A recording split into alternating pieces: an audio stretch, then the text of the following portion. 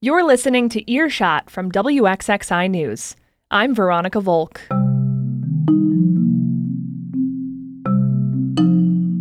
This week, a local agency is trying a new approach to retaining their employees. They're supporting them at work and at home. I'm happy. My kids are thriving. Plus, a local ballerina is retiring, but not before breaking some ballerina stereotypes. People are starting to realize that ballerinas are not, these little dainty things that flit around and look pretty. All that from your local news podcast, Earshot.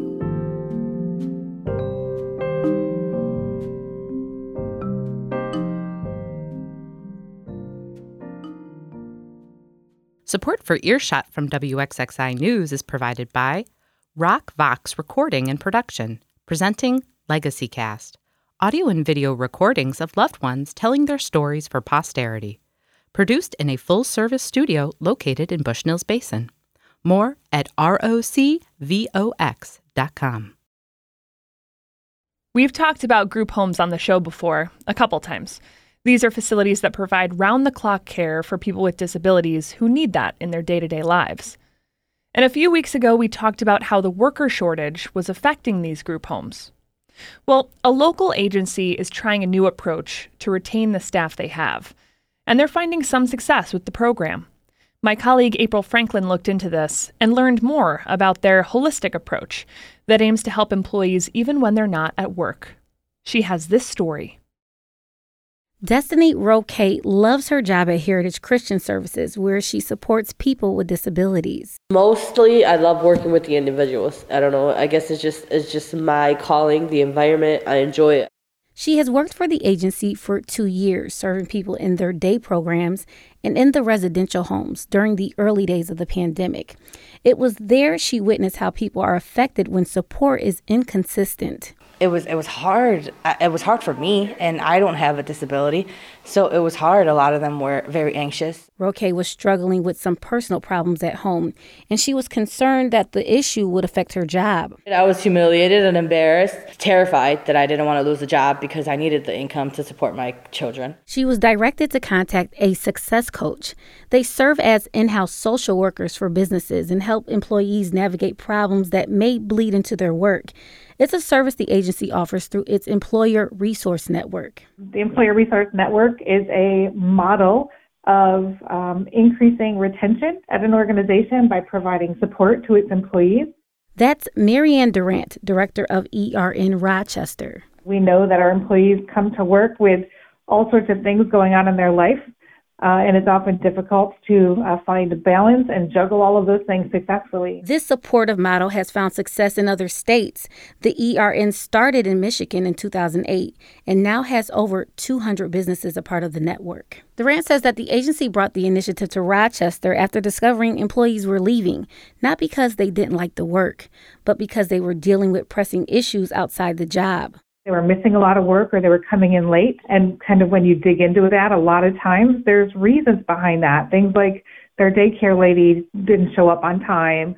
Coaches assist people with issues from food insecurity, child care, or even budgeting. They also provide assistance with emergencies like in Roque's case.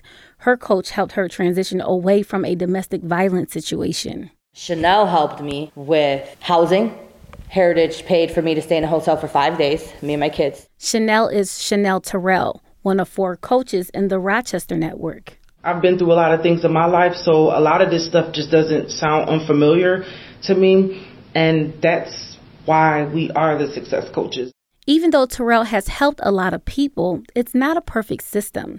Transportation continues to be a barrier for employees and a difficult one for the success coaches to alleviate. Terrell says she does her best, but she can't fulfill every request. There are times when you just can't help, and it's not that you don't want to, and we walk away very sad that we can't help everybody, but that is the reality, you can't. But for those they do support, it pays off. Keeping caregivers in their jobs can be less expensive than the cost of recruiting and training new people. Durant says the ERN is good for both the employer and employee. When we looked at all of the employees who utilized and engaged our Success Coach, 92% of them were still employed, and that is amazing. As for Roque, she recommends Success Coaches to her coworkers. Every company should have it because every employee comes from a different background. She says she and her 2 children are currently thriving. It helped me grow as a person, not only it helped me grow as a mother, as an individual, and as an employee. April Franklin is a reporter and host of Weekend Edition for WXXI.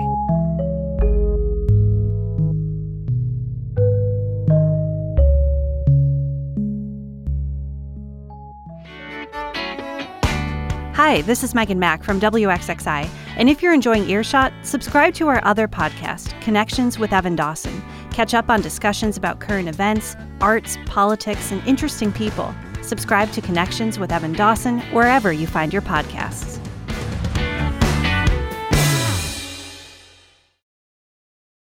And finally, a ballerina with the Rochester City Ballet is retiring and leaving behind a legacy of performances that includes princesses and fairy godmothers, spirits, and Sleeping Beauty. In her final performance, she's going out as a superhero. My colleague Mona Segatola-Slami has more. There's a young prince who sets out to rescue a princess from an evil wizard. He doesn't stand a chance in this fight without some help from a magical superhero, the Firebird. And she's so powerful that there's a prince in the forest that's trying to hunt her, to capture her, and she overpowers even him and earns his trust. So he ends up just kind of bowing to her, which is good. When he gets in trouble, she can come save the day. That's dancer Jessica Tretter, who's portraying the Firebird in Rochester City Ballet's new production of this fantastic tale, danced to music by Igor Stravinsky. She revels in dancing this magical, heroic character. She's just such a strong role. She has such a strong presence and personality. And it's really nice because some classical ballets, you just play a pretty princess. And there's a lot of really difficult dancing. But as far as your acting skills go, it's not one-dimensional, but not as exciting. You want to play like a strong female. So this is really cool. Another of her favorites is the ballet Giselle, where she recalls playing essentially a zombie bride.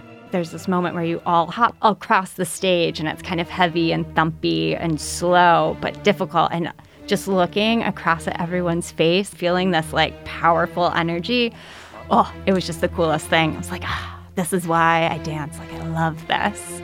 That love started at an early age with the production of Don Quixote on public television. My grandmother recorded Don Quixote on WXXI. They were airing the show, American Ballet Theater, and she mailed it to my mom because it was the 80s on beta, I think. And I caught my mom watching it, and I was just like, I'm going to do that. And then proceeded to spend the next year doing the ballet in a tutu every afternoon. It's been a few decades since that initial inspiration, and that time for Tretter has included dancing professionally with Houston Ballet and for the past 14 years as part of Rochester City Ballet. She continues to be drawn to the ways she can express herself creatively and connect with people through dance, like being the Sugar Plum Fairy and the Nutcracker in Rochester City Ballet's performances with the RPO. Everyone's so quiet. It's the end of the ballet. Everyone's been waiting for this pas de deux, and you step on stage and the music starts, and it's just delicate and slow, and it builds and builds and builds, and by the end it's just you feel it in your chest. It's a difficult feeling to walk away from, she says, though that is what Tretter is doing after her performances this month. She hesitates to really call it retiring. Well, it's hard to say I'm just going to stop dancing completely. So I like to think I'm just stepping away from the company and that kind of rigidity and pressure of, consistent work weeks and not being able to really choose what you get to do sometimes. But at the same time, my body's tired. I'm ready for a change. Even after these performances, Tretter will continue to inspire other dancers. She teaches both kids and adults. people are starting to realize that ballerinas are not, these little dainty things that flit around and look pretty, even though we have to make it look that way. But I just teach so many girls and even some boys that are just, you can tell they're just drawn to moving and listening to music. And then that emotional aspect of ballet where you just get to, let out everything that you're feeling or be someone else entirely. Just, I see so many kids really drawn to that aspect. Mona Segatola-Slamy is an announcer and producer for WXXI Classical.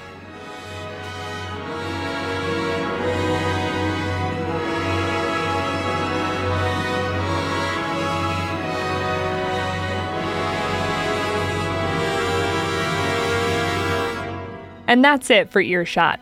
Subscribe to this podcast to get new episodes in your feed every Friday. Find even more local news on our website, wxinews.org. Music this week from Blue Dot Sessions and Poddington Bear, and some of our friends in the classical world, Leon Minkus, Igor Stravinsky, Tchaikovsky, and Adolphe Adam. I'm Veronica Volk. Thanks for listening.